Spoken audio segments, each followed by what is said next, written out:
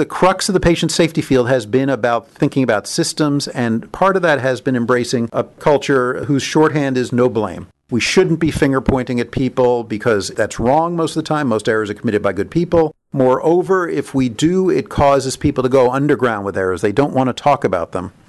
The problem with that is we all know that there are cases where that's not right, where the nature of the error was somebody really blew it, or someone is poorly trained, or someone is negligent, or someone is disruptive, or someone is on substances, and that's clouding their judgment. And we need to hold them accountable. And so this has led to, I think, a major challenge in paradigms for us in patient safety, the need to balance no blame and accountability.